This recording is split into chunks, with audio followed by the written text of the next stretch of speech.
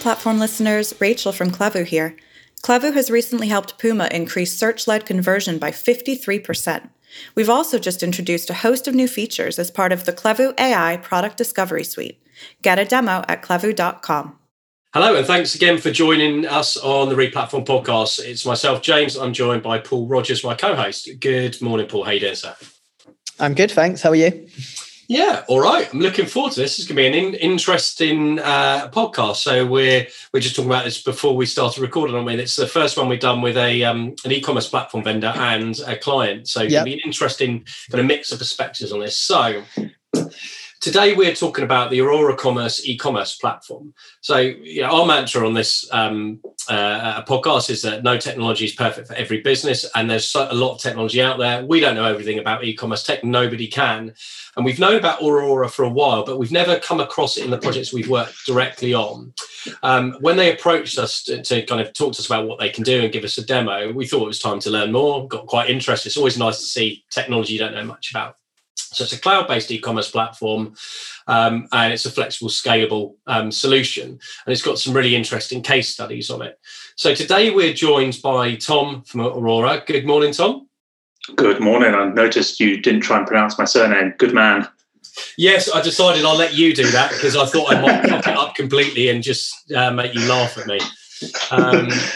So yeah, thanks for joining us. We'll get you to do a proper intro in a minute. We're also welcome to say Haroon from Quiz Clothing. Hi, Haroon. How are you? I'm very well, thanks. How are you? I'm very good, thanks. Thank you for joining us. Is it sunny in Glasgow today? How is it? Not really, no. It's a typical Glasgow morning. So yeah, it's very cloudy and a bit of rain in the air. Lovely. That's good. You're in good company because I've got exactly the same here in rainy Staines. So today we want to explore what the Aurora platform can do and how Quiz has basically used it. And they've been a client for 10 years, and during which time they've grown from, I think it's 500,000 to over 50 million in revenue, which is an impressive growth. So before we start annoying you with our questions, let's just do proper introductions for the listeners. So Haroon, would you like to go first? And then Tom, you can introduce yourself and Aurora. So what do you do? And for those who might not know Quiz that well, what does Quiz Clothing do and sell? Yeah, sure. So I'm head of e-commerce at Quiz. I've been with the company for around 15 years, and I in a sense, kind of moved the information-based website to a transactional-based site many years ago. So I've been working with my colleagues and to kind of build the online side of the business up. So I'm responsible for all kind of digital elements, whether that's development, platforming, and digital marketing. So Quiz is a ladies fashion retailer. We've been around since the early 90s, and we are a multi-channel business. So we do have stores and concessions, and an international business as well. We predominantly focus on the kind of dressier side of the market, occasion wear and going out wear, holiday wear, more kind of focused on people dressing up and trying to kind of stand out from the crowd, I guess. Obviously it's been a bit of a tough year during the pandemic because of the drop in demand, but hopefully things are kind of picking up. So that's kind of Quiz in a nutshell. Fantastic. Thanks very much. Really nice introduction. Good to kind of hear which parts of the business you're getting involved in. So, Tom, over to you. What do you do, and what is Aurora? How would you position? That's a fantastic question, James. So, I am Tom Cahalan. I'm the founder and managing director of Aurora Commerce. If you want a kind of little bit of background about how we came to be and where we've got to, I'll go into that very, very briefly. I would love to tell you it's some carefully thought out, crafted plan, years of market research. But the reality is, I set the company up whilst I was finishing my A-levels. I had a very, very clever friend who taught me computer programming, and he started learning at the age of 9. When he was 15, 16, he ended up taking an IQ test. And it's one of those ones you have to see to believe. But they had to extend the line off the scale for him. So pretty clever guy. I wish I was half as good as he was. But that gap you have between your GCSEs and A-levels, which is, or was at the time, 3 months long, I was just so bored. So I learned programming, then got into the final year of A-levels and started applying to universities, weirdly, to study philosophy. I don't even want to, let's not talk about that bit. And then at the time I was applying for freelance positions, and this job came along where, because it's illegal to ask someone's age, and I was only 18 and it was all done online, I got the job and it paid £25 an hour. So I thought, why go to university when I can be earning this kind of money at that age? So then I thought, I'm now freelancing. How difficult could it be to go and set up a company doing this instead for web design? And the answer is very difficult, really, really hard. So, but at the time, e-commerce was in its complete infancy. You didn't have any of the systems really that are around today. The only one that stood out was OS Commerce. So when we went from building simple websites to someone come along saying, can you build us an e-commerce website? My initial reaction is, yeah, sure, I can do that myself. I can build you something. And so that's how it all started off. Just simply someone asked for it. I built the first solution, and thank God that people much more intelligent than me came along and rebuilt it. So we then were able to then pick up some great clients like Quiz, build the business. And at this stage, we were going from a perspective of we do everything. We're a digital agency. We build the websites. We run it on our own platform. We host it. And that was kind of the first iteration of the platform, until we then got to the point of going in about 2014-15, realizing our strength is not in the front end. You can't be a master of everything. So we changed at that point, becoming an e-commerce platform, pure e-commerce platform provider, where we're providing all the UI and the capabilities, but we're not implementing the front end. So that's kind of a little background about ourselves. Did I answer that at all? Yeah, absolutely. Yeah. And I'll just kind of ask the first question, which is a bit of an extension to that introduction. So can you just give like a brief intro to the platform in terms of where it is today, where you sit in the market, and then maybe a bit around the technology stack as well? Yeah, absolutely. Yeah. So we've built it up over the years. No one probably could have seen just the sheer impact that you'd have from things like Black Friday 10 years ago. So where we see ourselves in the market now is ideal for mid-market retailers. We believe that we've been able to create a great solution because of the fact that it's highly scalable. Everything's on AWS infrastructure. We've got clients who are doing millions of pounds a day in transactions. And as a result of that, we've had to develop with them, make it much more flexible to achieve that. But we see our selling points as being that we can also work with people on the platform itself. So as opposed to going, here's your software license, and then having to do everything through third parties, we work really closely with our clients. If they go, we want the platform to go left, then we can go in that direction with them. Question for you, Haroon. So what made you work with Aurora originally? How does it compare to some of the other platforms you might have used or looked at the time and have maybe seen since? So it's a very good question, and I often reminisce of the day that Tom walked into the office. But yeah, I mean, at that time in our kind of evolution, we were very much a small player. We were, I was kind of learning my trade. We'd been with a local kind of Scottish-based agency, and the site was very mediocre. It wasn't a particularly user-friendly or high converting site. So I needed to move on. So I reviewed quite a few platforms. I looked at entry level platforms. I looked at some of the more high level platforms, and obviously at that stage of evolution, we had to be conscious of budget and conscious of complexity. So I needed to really find the right fit.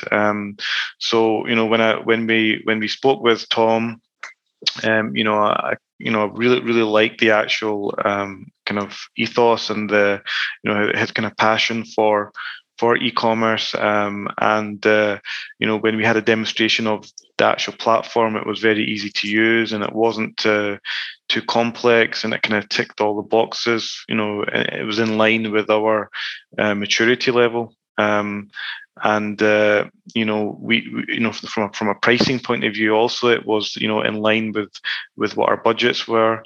So everything really kind of stacked up.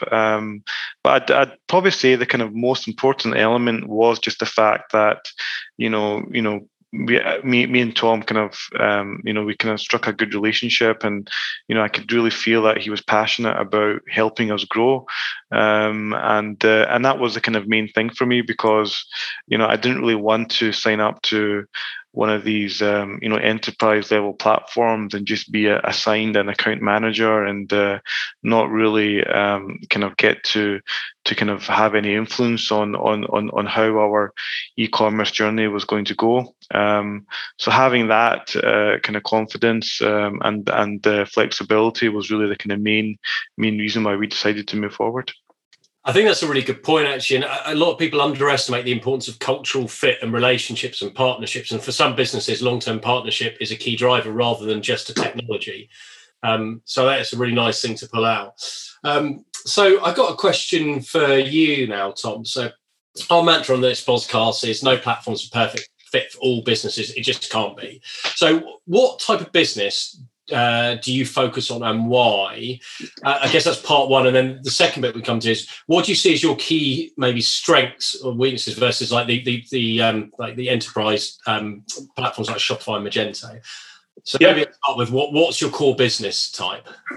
Yeah, sure. It's really we can't be all things to all people, exactly as you say. Over the last 10 years, we've built up, refined, developed a platform really to meet the needs of two clear audiences. So you've got people such as Quiz, Go Outdoors, Blacks and Millets, who are rapidly growing retailers. That's one. And then we look at the second is making sure that we can help those who are starting off on their journey, who are currently doing in the region of 5 to 10 million online and want to future-proof it and go through the growth stage. So that's pretty much where we're aiming for. We're not going to be able to do the best for startups where budget's tight, and we're also not going to be there at the Tesco level or something like that as well, just from not from the lack of the platform being able to do it. We just want to make sure that we're the size of company that can support those customers as best as we can. So key strengths and gaps is, I feel that for us, it's a real focus on the customer. And I'm going to sound full of myself for a moment, but I think that comes down to me being a product man. What I mean by that is I was a developer to begin with, and I absolutely love the development side of it. I know most people go into e-commerce sector for the endless fame and adoration that comes with this job. I mean, it's just nonstop. But for me, I really love actually being able to work on something as a company and see it, whether it's improving something by 50 milliseconds or new functionality that we know will increase sales by millions. That is the joy I get out of it.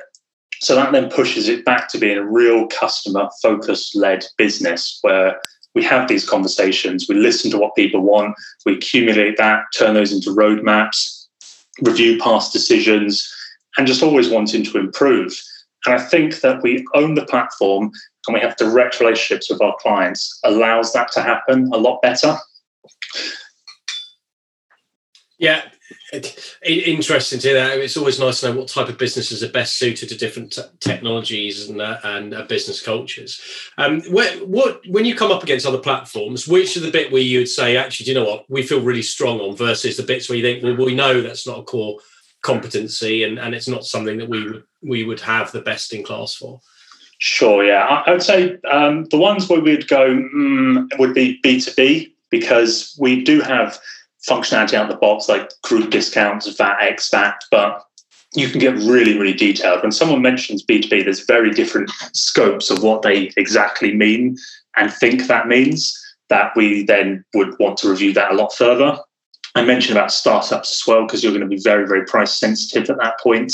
And naturally, we can't compete against some of the ones at the lower end of the market. I think where we do very well is out-of-the-box functionality. You've got pros and cons to this. You've got that when we pitch, we normally find one or two integrations that we don't have, but that's why we built up an integrations team, which speaks to the clients, goes, what do you want? What can we do for you this year, Haroon? We then build that up into a pipeline, and it's a wonderful feeling to go out to our clients and go, these are the things you asked for. This is what we're building. Everyone in the platform gets this integration, and there's no cost for it. But at the same time, we do appreciate when we're pitching against the bigger companies, there's often unlimited integrations you can go with straight out of the box. How well they're integrated is sometimes up for discussion, whereas we try, even though we are given the flexibility for our agencies and partners to build things, we're trying to do a lot ourselves as well, so that there's no, this issue is caused here, whose fault is it? It's like, well, it's ours, we look after it, don't worry about it. So yeah, I think those are the two key things that we look at. Yeah, so that makes sense. And I think B2B is a very specialist area, and some platforms have the full kind of suite and capability anyway. What areas do your clients typically use, say, special third parties? I know you talked about you might not have the richness of like the ecosystem that maybe a Shopify has in terms of pre-built integrations, but what areas do people typically go to add a third party best in class on top of yours, given the fact you've got this open headless architecture? Sure, yeah. I mean, you asked a moment ago, and I forgot to answer it, is about where we do really well. Merchandising is something we offer a really, really good solution out of the box with, in terms of being able to decide all your product recommendations and all your filtering and how products are displayed to the customer. So we find that we do a really, really good job on that. And because it is headless, as you say, a lot of mobile apps will install kiosks, run off of our system to power that. Traditionally, though, this is where it can get interesting, depend on the requirements. Naturally, you have things like OMSs, email service providers, warehouse management. Although, interestingly, one of our clients who's doing over 20 million online doesn't have one. They use Aurora to manage it all, but we would not be going into a pitch with that as our selling point. And it's the same with marketplace integrations. We've integrated into companies like ChannelVisor and Amazon and Intelligent Reach. But we do have the integrations for Amazon, eBay, Debenhams, and many more built into the system. So it kind of, those are ones that stand out to me, but it can depend. What would you say is what you come across that's quite common? Yeah, so I guess in terms of third parties, where people typically go to is search and merchandising and personalization. Yeah. Is the ones, and then I guess as people grow in scale and complexity, CMS and PIM, and this, I guess, Paul, this leads on nicely to your next question for Haroon, doesn't it? Yeah, absolutely, and that was basically around your usage of Amplience and why you went down that route and how that's kind of impacted your day to day and the front end and how you found working with it. Yeah, sure. So it's actually one that I'm pretty proud of, really, because I mean, firstly, we don't actually use Amplience for or as our CMS. We use them primarily for asset management. So all our images and some of our kind of on-site content is hosted by Amplience, and that gives us obviously some advantages in terms of performance and kind of optimization. I mean, in terms of the Amplience backend, obviously that we're able to manage our assets a lot more efficiently. For example, if searching for certain kind of products and banners, because we work with quite a few international partners. We often find that we need to react quite quickly. So Amplience kind of solved that particular issue. In terms of the kind of front end, we work directly with the templates.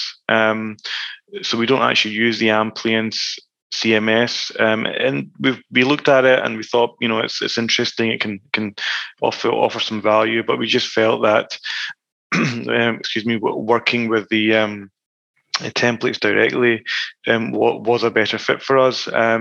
We don't use the Aurora CMS because we find that we need a bit more flexibility to kind of update the homepage and other elements.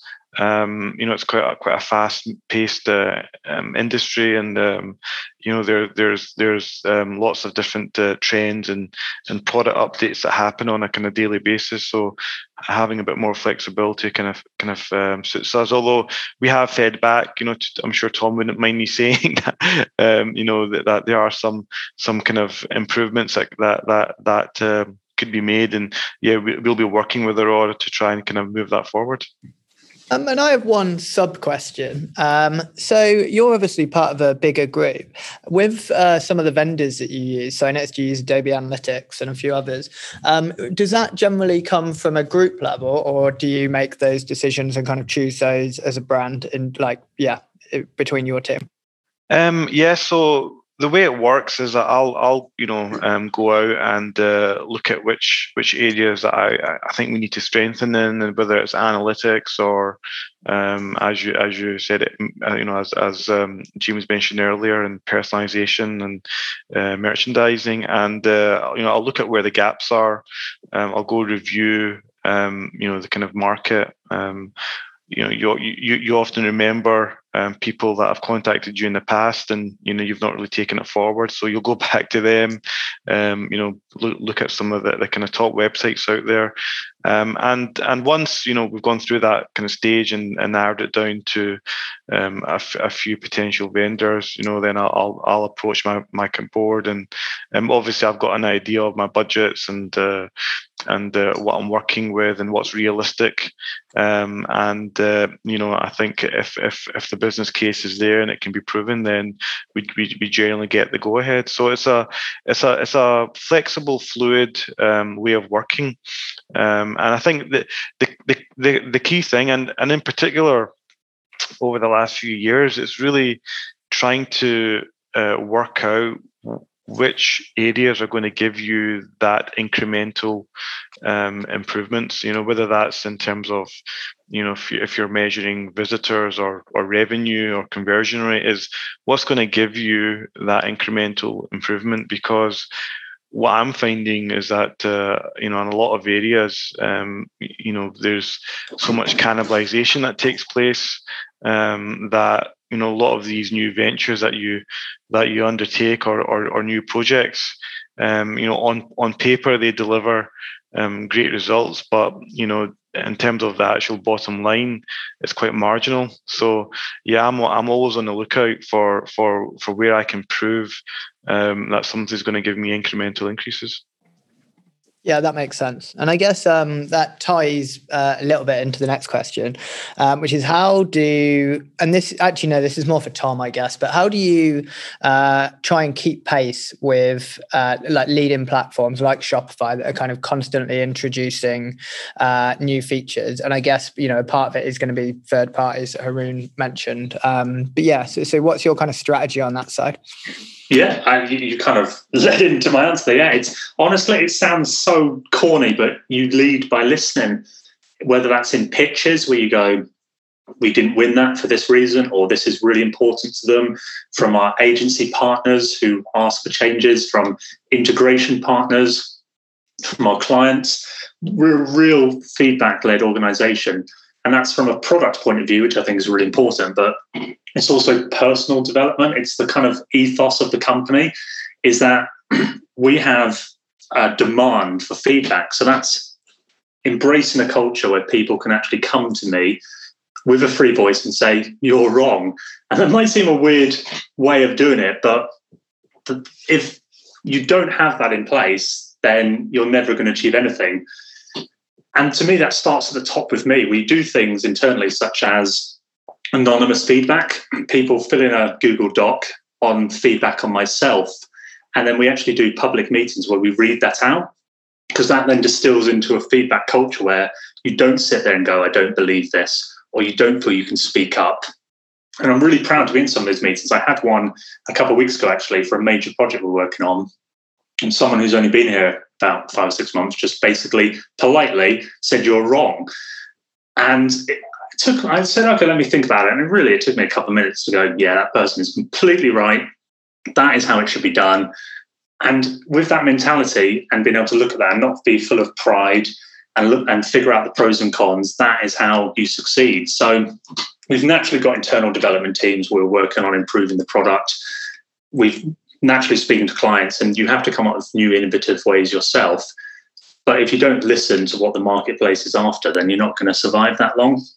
So I really think that is the most important thing we can do. And when we look at the success of our clients over the years, it's not us stampeding in and saying, do this. It's hearing what they want to do and us helping them achieve it. Yeah, a question related to that was something that often comes up around like the big SaaS platforms is international and the flexibility, and there are constraints with more open platforms like Magento. How does Aurora handle international by default, like in terms of multi-site, currency, multiple price books, language? How much can be done through one single storefront versus having to manage them separately? Yeah, international is always a good one because everyone seems to have a different view of how you do it, especially when you start getting things like PIM involved and how that's distributed it. We've had most of our clients go down the route of wanting to have separate websites.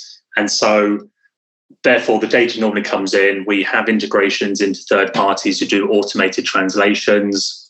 We've got rounding algorithms in place for all the currencies. We've actually never had, to my knowledge, anyone actually wanting to feed in and say, this product is this price in this currency, even though we support all the functionality to do it. It's normally the overhead of managing international is so much. People want it simplified as much as possible, that whilst we have, as I say, multi-site, multi-currency language, and with multi-site, we got a bit carried away with it. We've actually had to dumb it down a bit now, because when we built it, we wanted it to be multi-site, but you could change everything. So you could say, this product is on these 2 websites, but on this one it's called this, on this one it's called that, on this one it's this price, on that one it's that.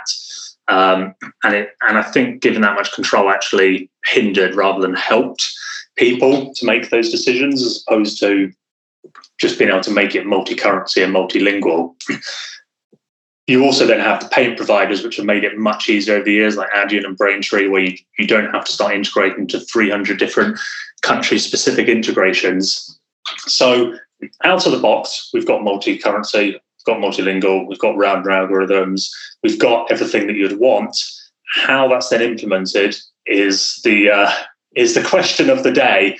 And I think that's always an ongoing discussion as to how the industry is going to decide that works. And very interesting, actually, your view on that, James, is it a .com/current/ language, or is it separate websites? Is there a definitive answer yet? No. Great. I guess everyone's using different technology, and different technologies have different constraints, and therefore people work within the constraints, or they go down the route of headless, where they try and manage it all themselves and not worry about the platform constraints. So, there isn't a right answer to it, to be honest. What's interesting is, for me, it's about how a platform can simplify the admin of multiple sites, so you're not having to constantly redo things in multiple storefronts. That's the big headache that a lot of e-commerce teams have. Yeah, I agree. I would agree with that. Yeah, I mean, we found that having separate sites, it's got its pros and cons, but definitely the admin side of it was tricky to manage. So yeah, having a kind of a more simplified model for a smaller team definitely helps. Yeah, it makes perfect sense, doesn't it? Because you don't want to spend your time doing admin when you can spend it doing value add and improving trading. Got a question for you, Harry, because we looked at the growth numbers from growing from 500,000 up to where you are now. So you've had really impressive growth in the last 10 years. Could you talk us through, like, what specifically do you attribute this to in terms of the platforms? I know there's lots of things that drive growth, but what have you made most use of within the Aurora platform that's helped support that growth?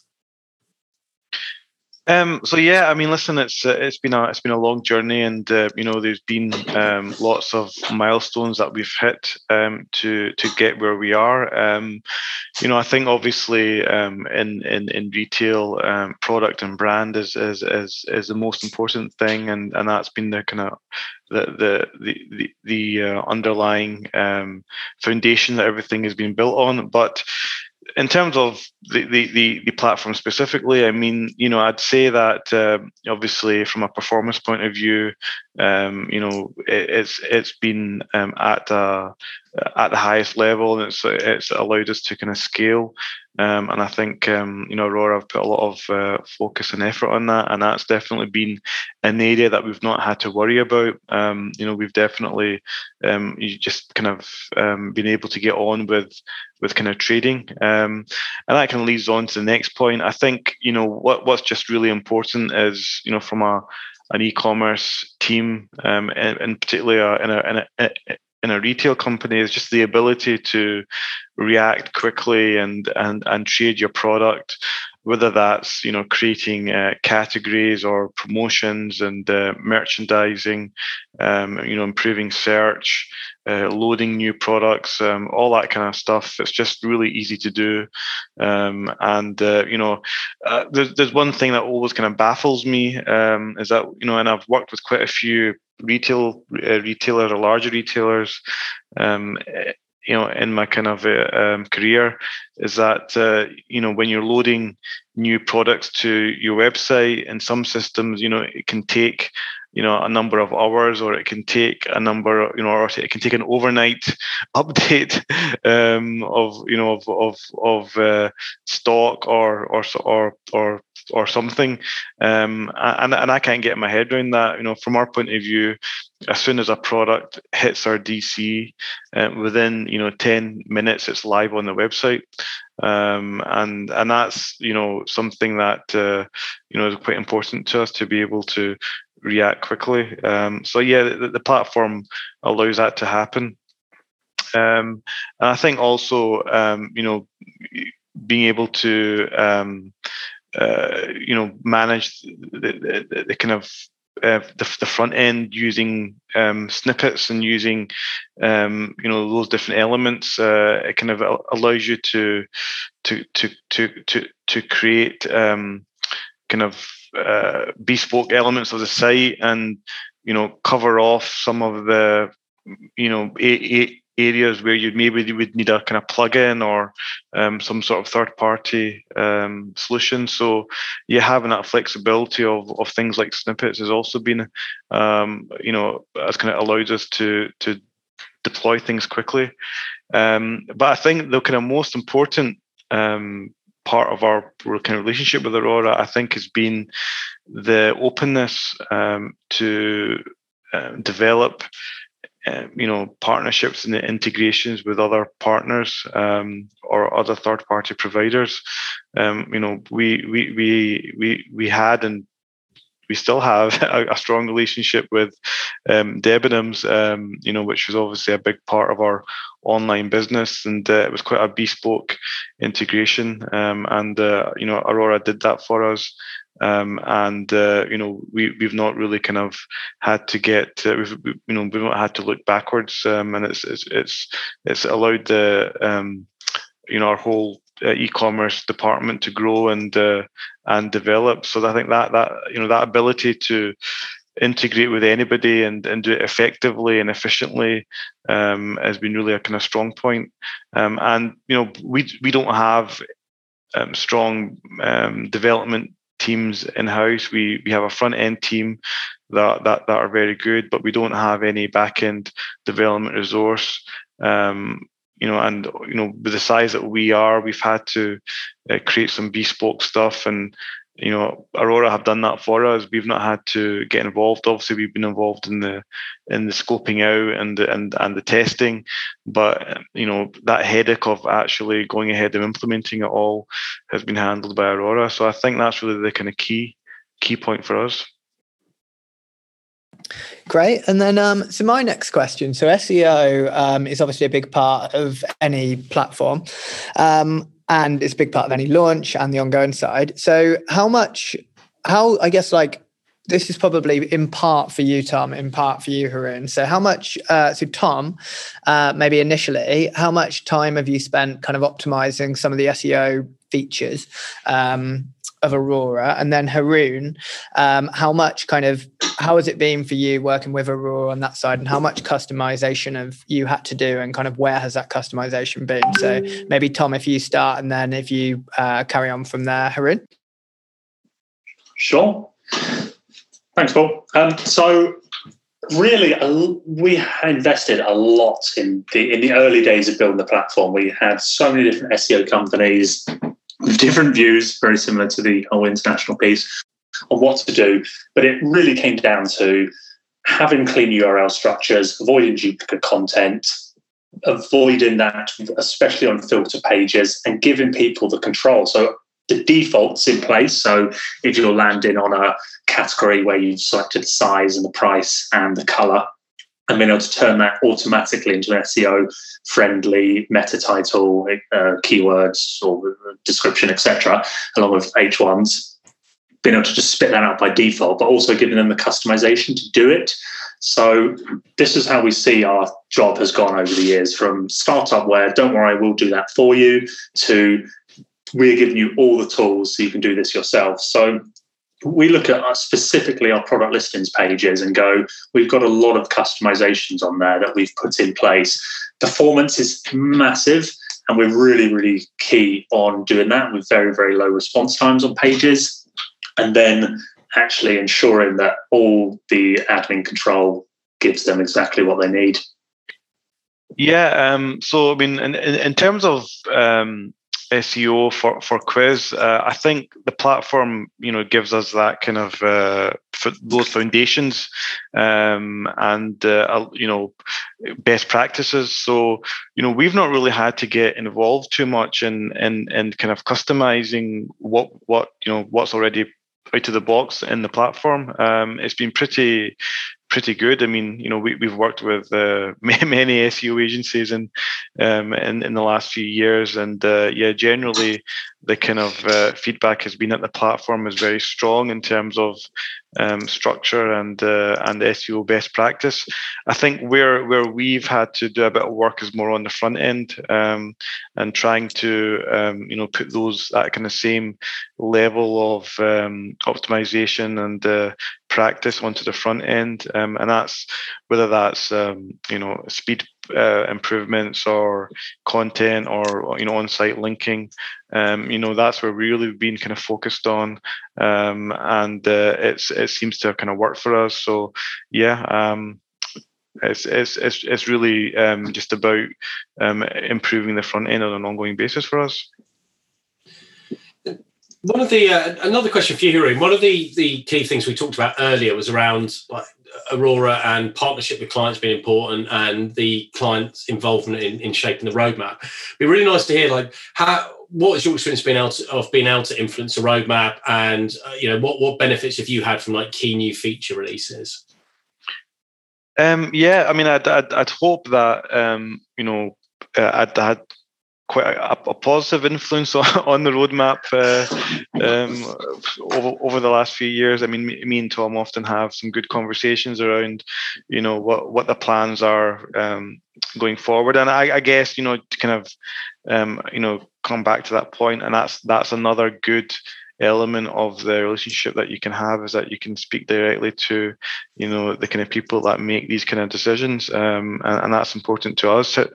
Certainly. I mean, we've obviously been on a journey, and throughout the years we've hit points where we've needed to look at potential partnerships, whether that's moving to a new email provider, or whether that's to look at something like Amplience, or international, whatever it is. We've kind of had to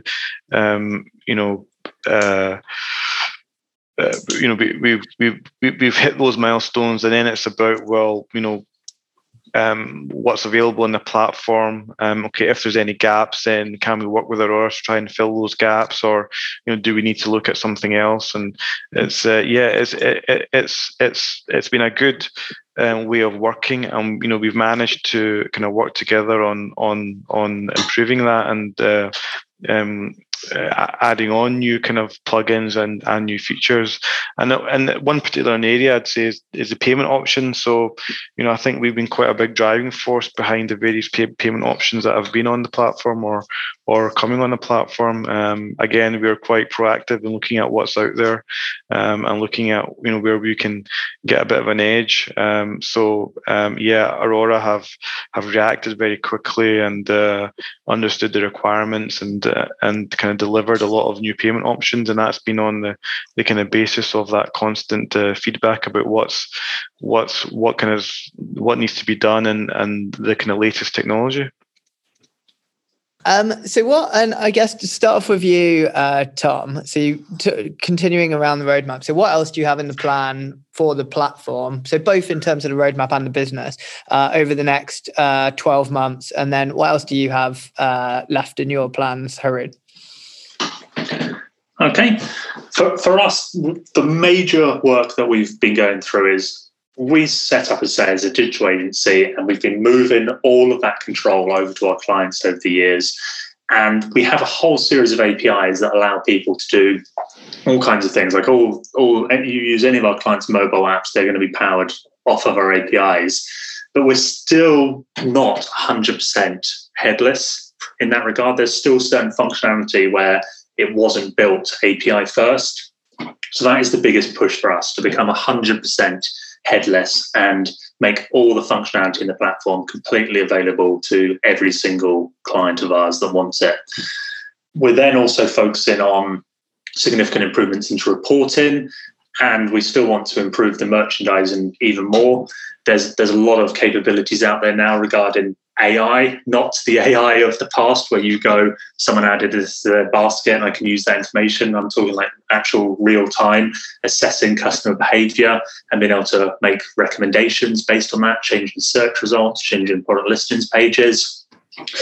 And funny enough, with what Haroon was saying there, payments is still a big thing. There's been a lot of new payment providers. It feels like the industry has been sat there not doing much for a few years, and all of a sudden there's an invasion of new companies out there, and offering customers, as in our customers, offering them new opportunities on how to pay is good for them.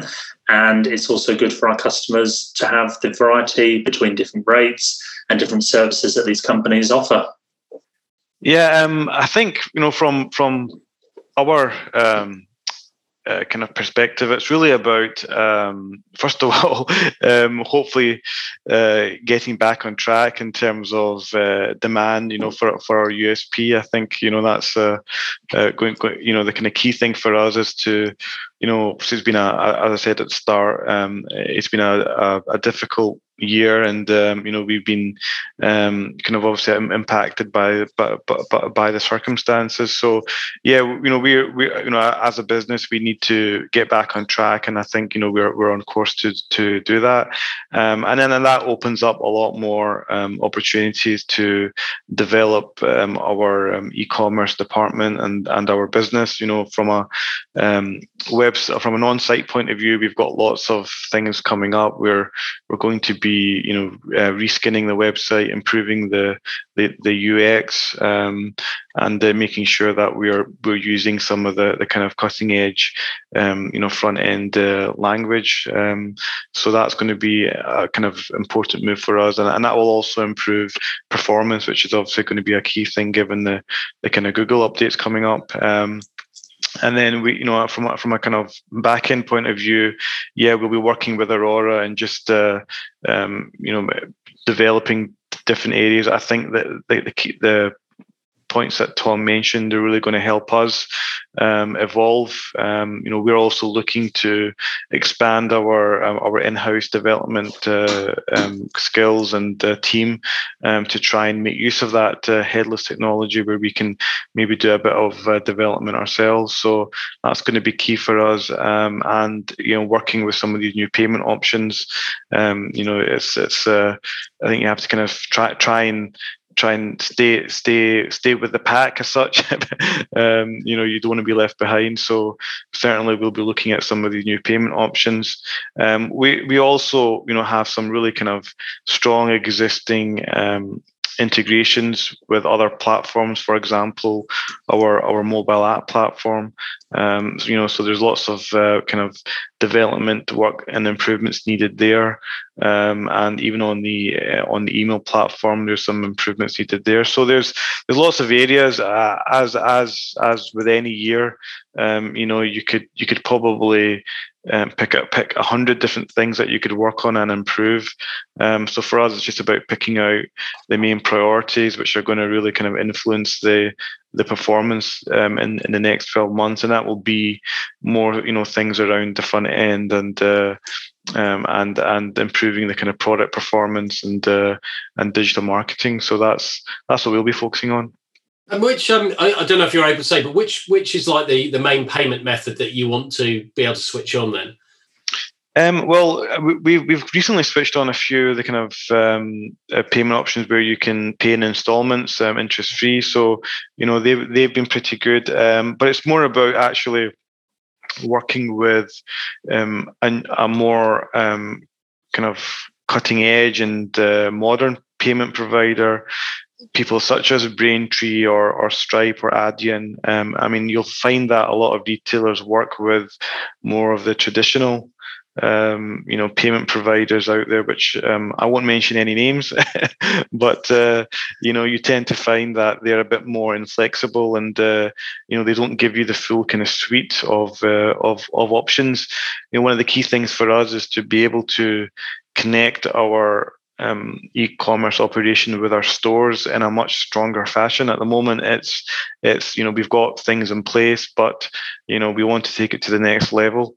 And one of those key things is going to be a payment provider that can work across all those channels. I tend to find that some of the kind of more traditional options don't really move at that pace. So we'll be looking at some of those kind of more modern and cutting edge companies.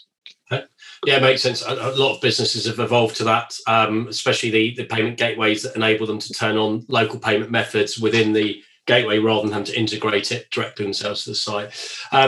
Cool, that's really interesting. Well, we've covered all the key questions you want to ask. So, big thank you, Tom and Haroon, for taking the time to discuss the Aurora platform, and also, Quiz's experience on it and how you've been using it to support the e-commerce growth. So, I hope that you have. I hope that this year's a bit calmer and easier for you as a business.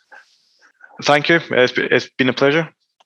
Yeah, thanks very much, James. Yeah, thanks, Tom. And thanks, as always, for people for tuning in and listening. And keep your ears open for next week's episode when we're talking to Matt Curry about his experience of moving from a bespoke in-house e-commerce solution to a market-leading platform, and look at the pros and cons of each setup.